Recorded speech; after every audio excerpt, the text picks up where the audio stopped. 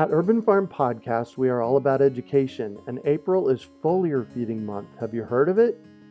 It is a super simple application of spraying liquid organic fertilizer on your trees and garden plants. The leaves, branches, and trunks are incredible at absorbing nutrients. And if your soil isn't great or your pH is off, foliar feeding is a quick and long-lasting fix to get your plants the nutrients they need. Want to learn more?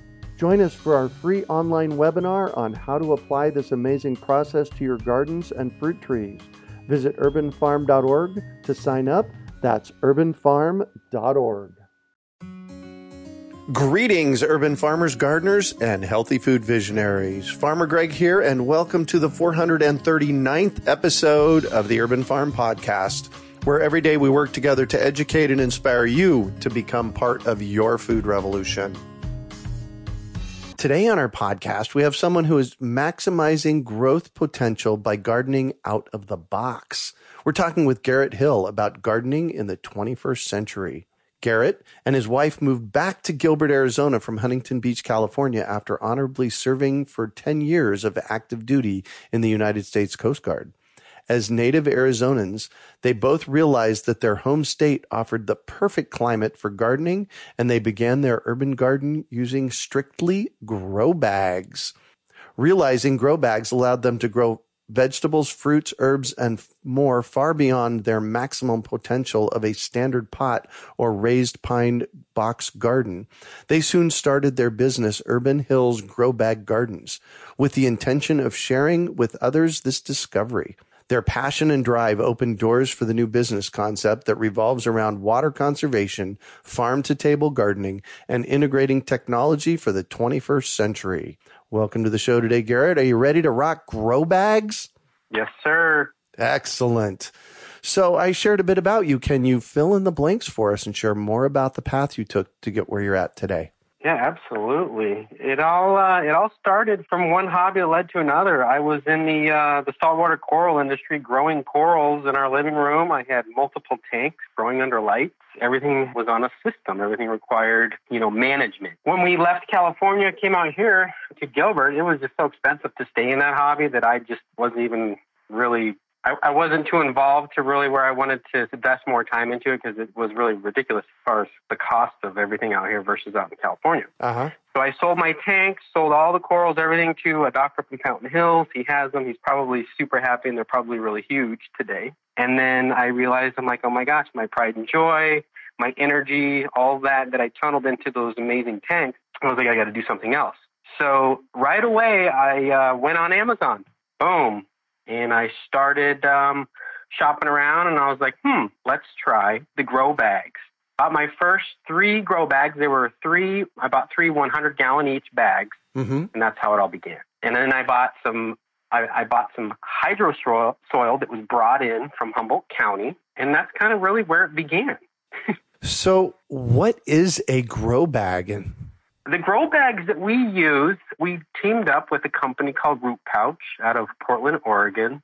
They do some really awesome stuff. They're also in the cannabis world, and they also tailor to the urban gardening world. So they kind of please everybody. The line that I use is the Boxer Brown. It's UV resistant, it's non-biodegradable, and it's BPA free, made of recycled water bottles. There's definitely a blend of some good materials in it that are non-synthetic.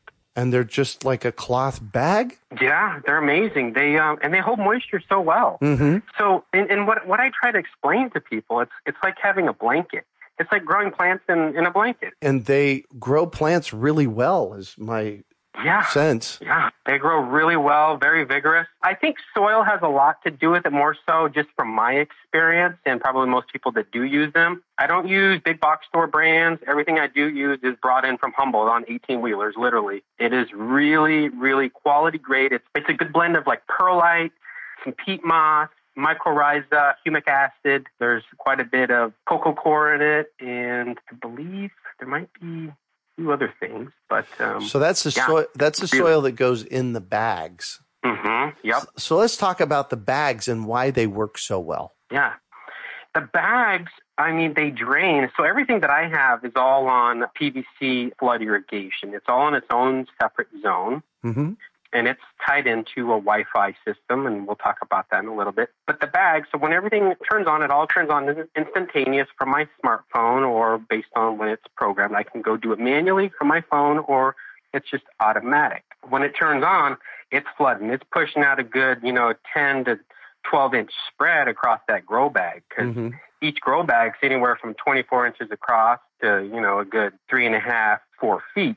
So when it's pushing out all that water, you want it to, saturate, get into that soil, get those roots nice and moist, especially during the summertime here, for a good, I usually give a good soak for a good 15 minutes, and that's it. Boom, it's off. Drainage, that's really where it's at. I'm not dealing with native soil. I'm not having to till and turn and buy this and this tea and that, compost and all these things. I don't do any of that. You simply set up a bag, plant it, and go.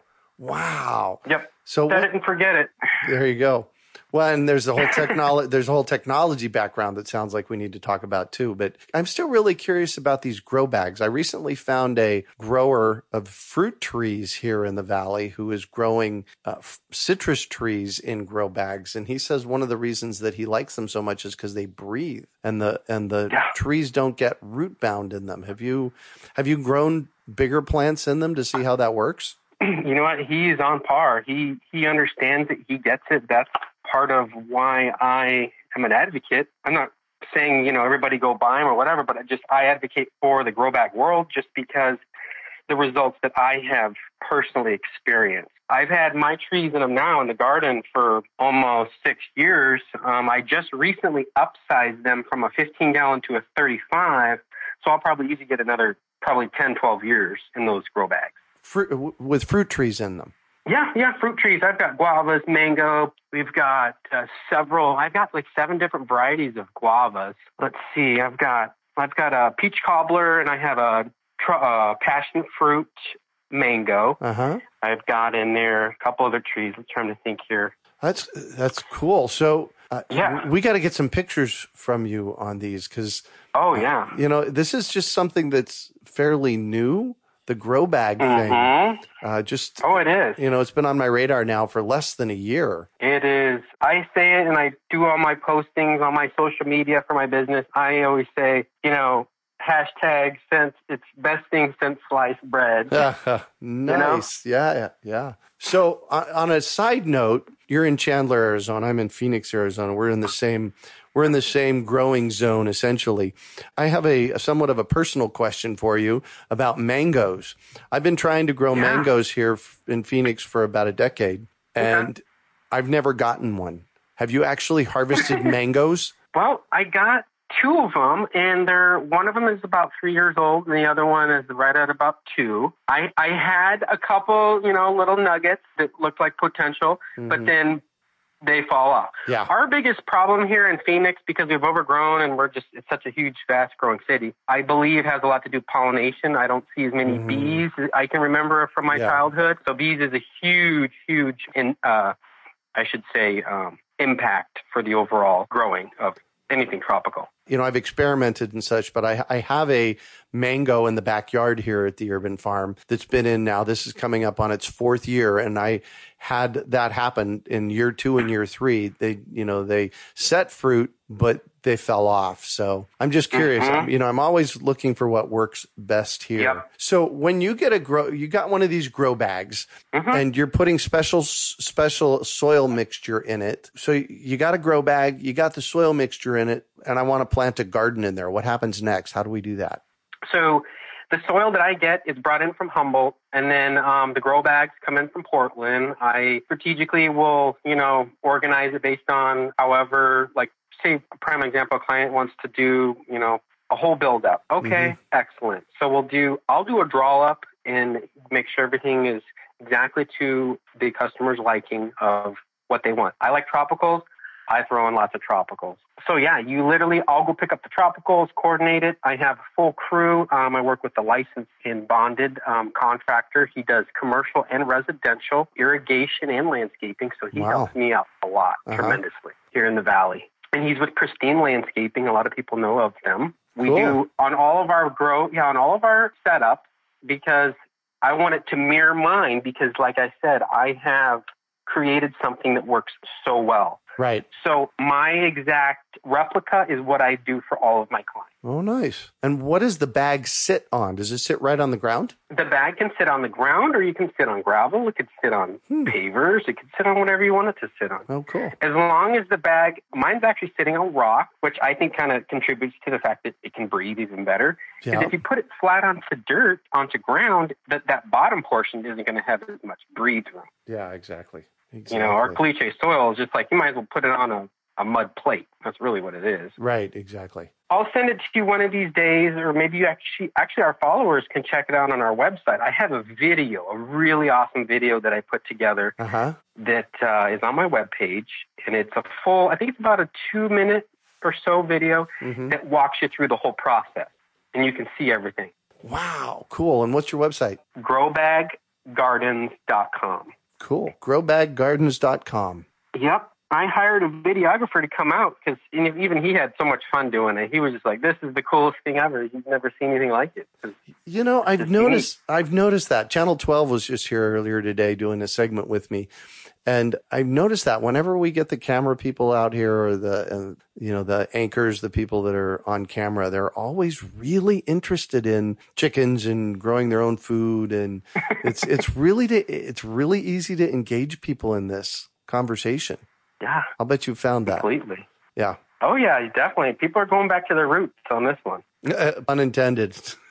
So what's the coolest thing you've done with a grow bag? I think I've grown so many things that the coolest thing has to be, I love my chocolate sapote. My chocolate sapote is so beautiful and just stunning. And I think that's the coolest thing I've done with a grow bag. Wow. So is it making fruit yet?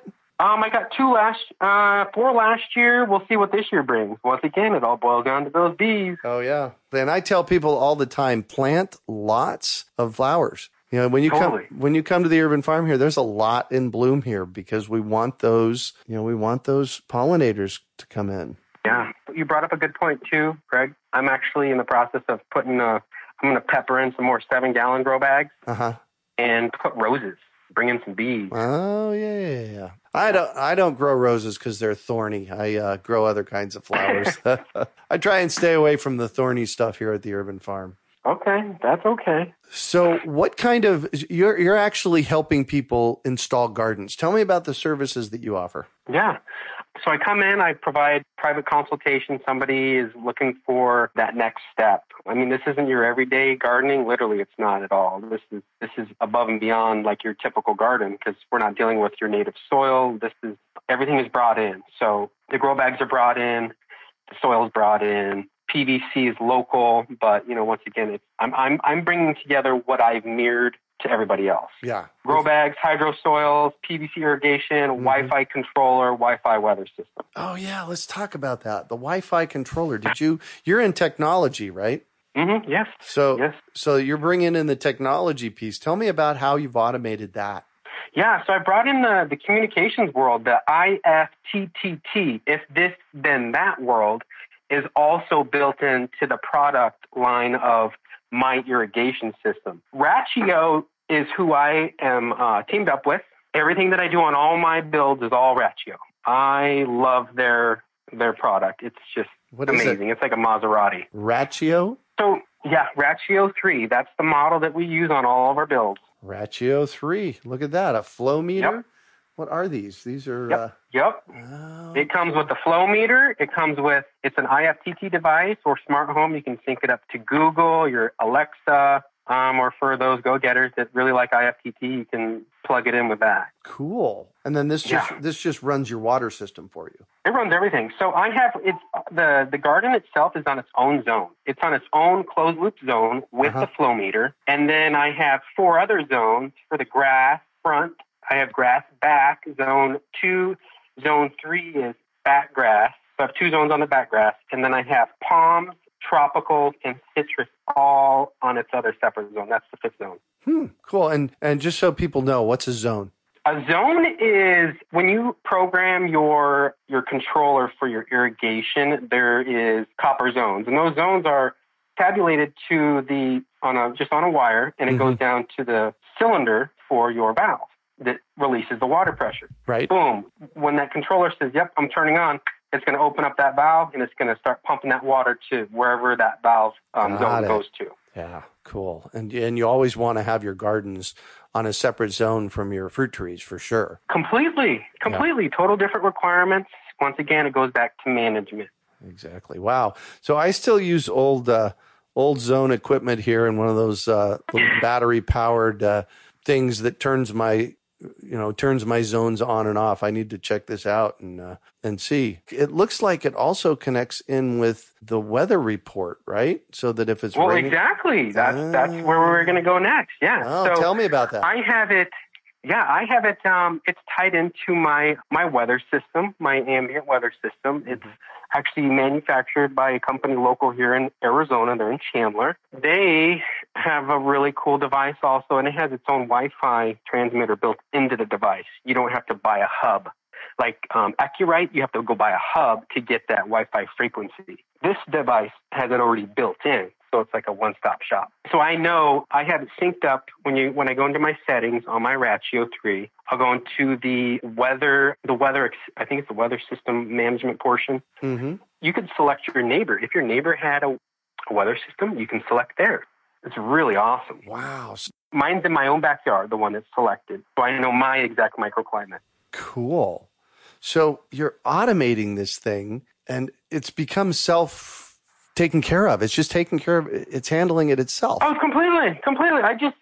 All I do, and people come over, they just can't believe it, because I'll walk outside, and that's all I do. I just take pictures of it, and I look at it every day. Wow. I don't do anything. I just wait for everything to get ripe, and then, boom, start eating. Yeah, nice. Gotta love that. And then I start eating. Awesome. So tell me about the weather system that's connected here. That sounds cool. Yeah, Greg. This is a really amazing tool that really has been extraordinarily helpful with our process and getting our momentum going with even creating a business platform.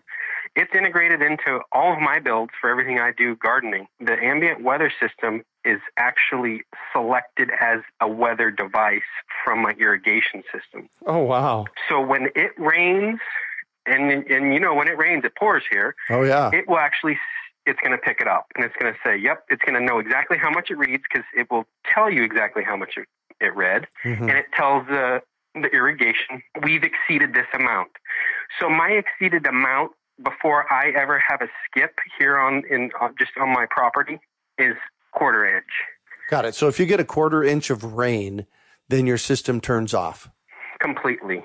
Wow. If I have any wind over 10 miles an hour, it shuts off. And then the other thing was freezing. If you have a freeze, you can also shut it off. We've got wind, we've got rain, and I believe one of the other things that I have set up too is for temperature. So I have thresholds. When it hits 110, I have it come on for 5 minutes. 115, another 5 minutes. And 118, another 5 minutes. Wow. How cool is that? I need to get you over here to the house. We need to talk, man. We will. Don't worry. In your intro, this is the water saving part. Oh, totally. Prime example, I sent a post out on my social media for those that are following me. I got quite a few followers. On my Instagram, I like to post photos, and also my Facebook, of my Ratio world, because I literally live in a Ratio world. I get texts, I get emails, and just part of my lifestyle. Uh-huh. So one that I just recently got was the seasonal shift. The system told me, hey, guess what? It's warming up. So it did a seasonal shift. Yeah. So that means it's going to water more. So it just bumped up a little bit more watering without me even having to do anything. Wow. That is nice. So what's your website? growbaggardens.com. Cool. So if you want more information about getting a system installed here in Phoenix, go to growbaggardens.com. So I'm going to shift on you, and I'd like for you to talk about a time you failed, how you overcame that failure, and what you might have learned from it. Yeah, absolutely. I'll tell you what, Greg, when we bought this house out here in Gilbert's, the yard was derelict condition, front and back. It was just poorly maintained, and I'm very, hands-on, and I like good-looking yards, so I went into action. I hired a landscaper to come out and, not knowing really a whole lot about irrigation, he put in the black poly line, front and back, and we did separate zones and everything. That lasted 2.5 years. 2.5 years of the black poly line on my drip emitters was all I got out of it. I don't think it was deep enough or whatever, but I had a blowout.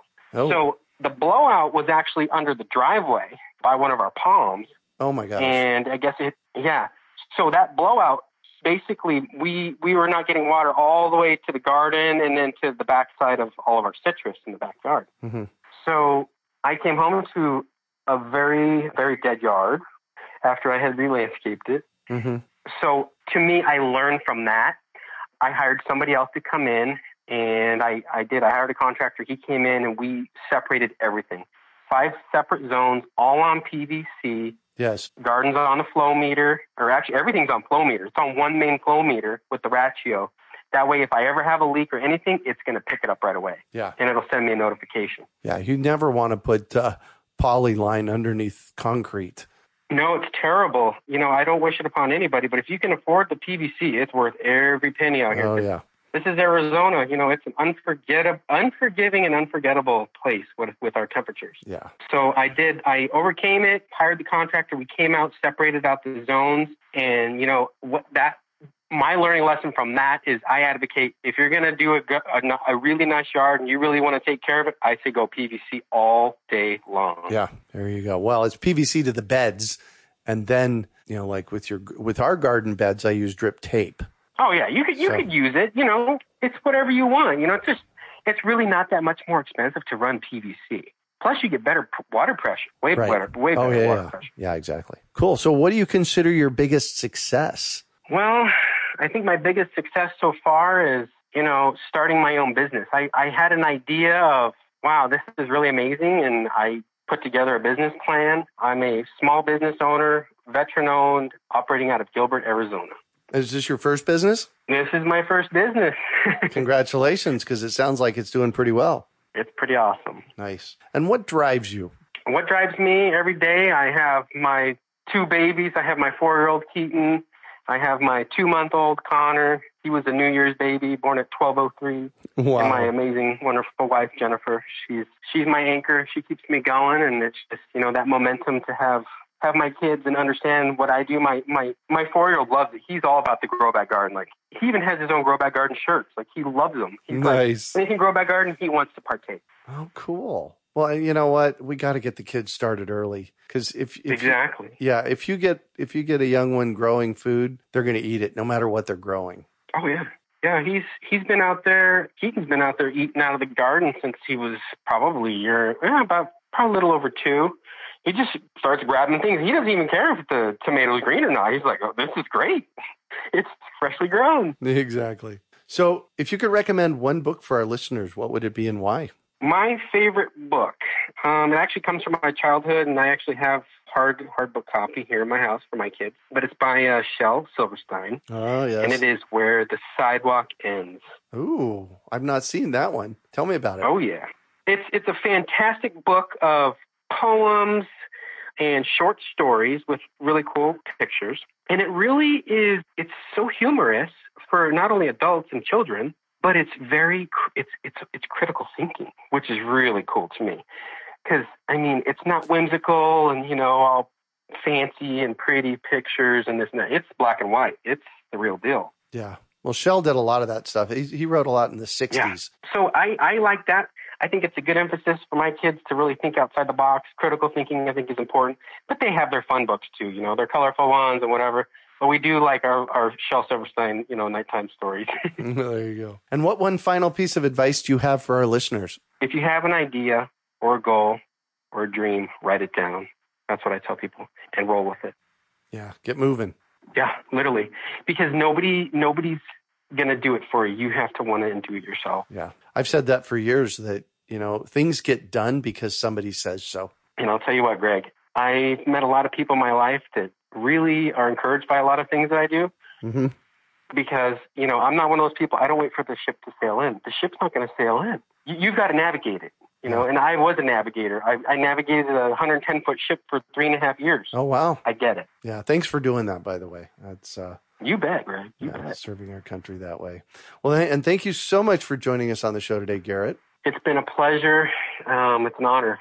Thank you again, Greg, for your team and taking time to give me the time of day and you talk bet. to the world. I love telling people stories, especially the entrepreneurial ones. So how can our listeners get a hold of you?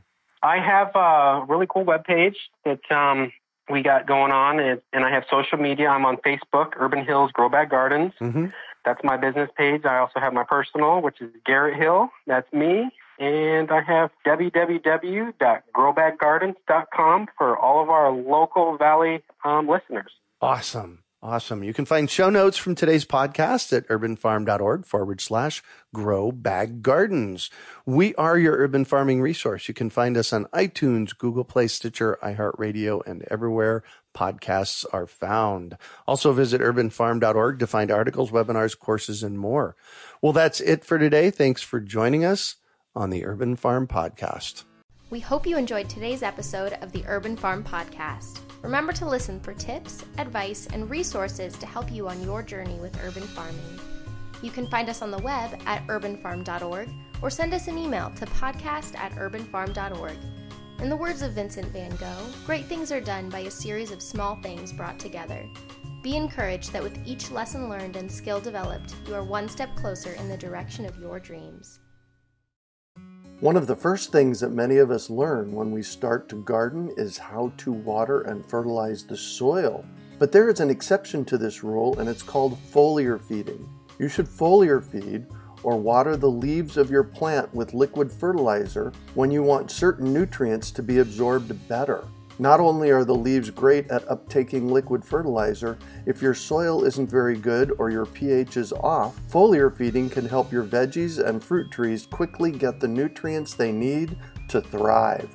If you're ready to start foliar feeding for maximum growth, yields, and quality, head on over to urbanfarm.org/feed the leaves to see our selection of foliar feeding products. That's urbanfarm.org/feed the leaves.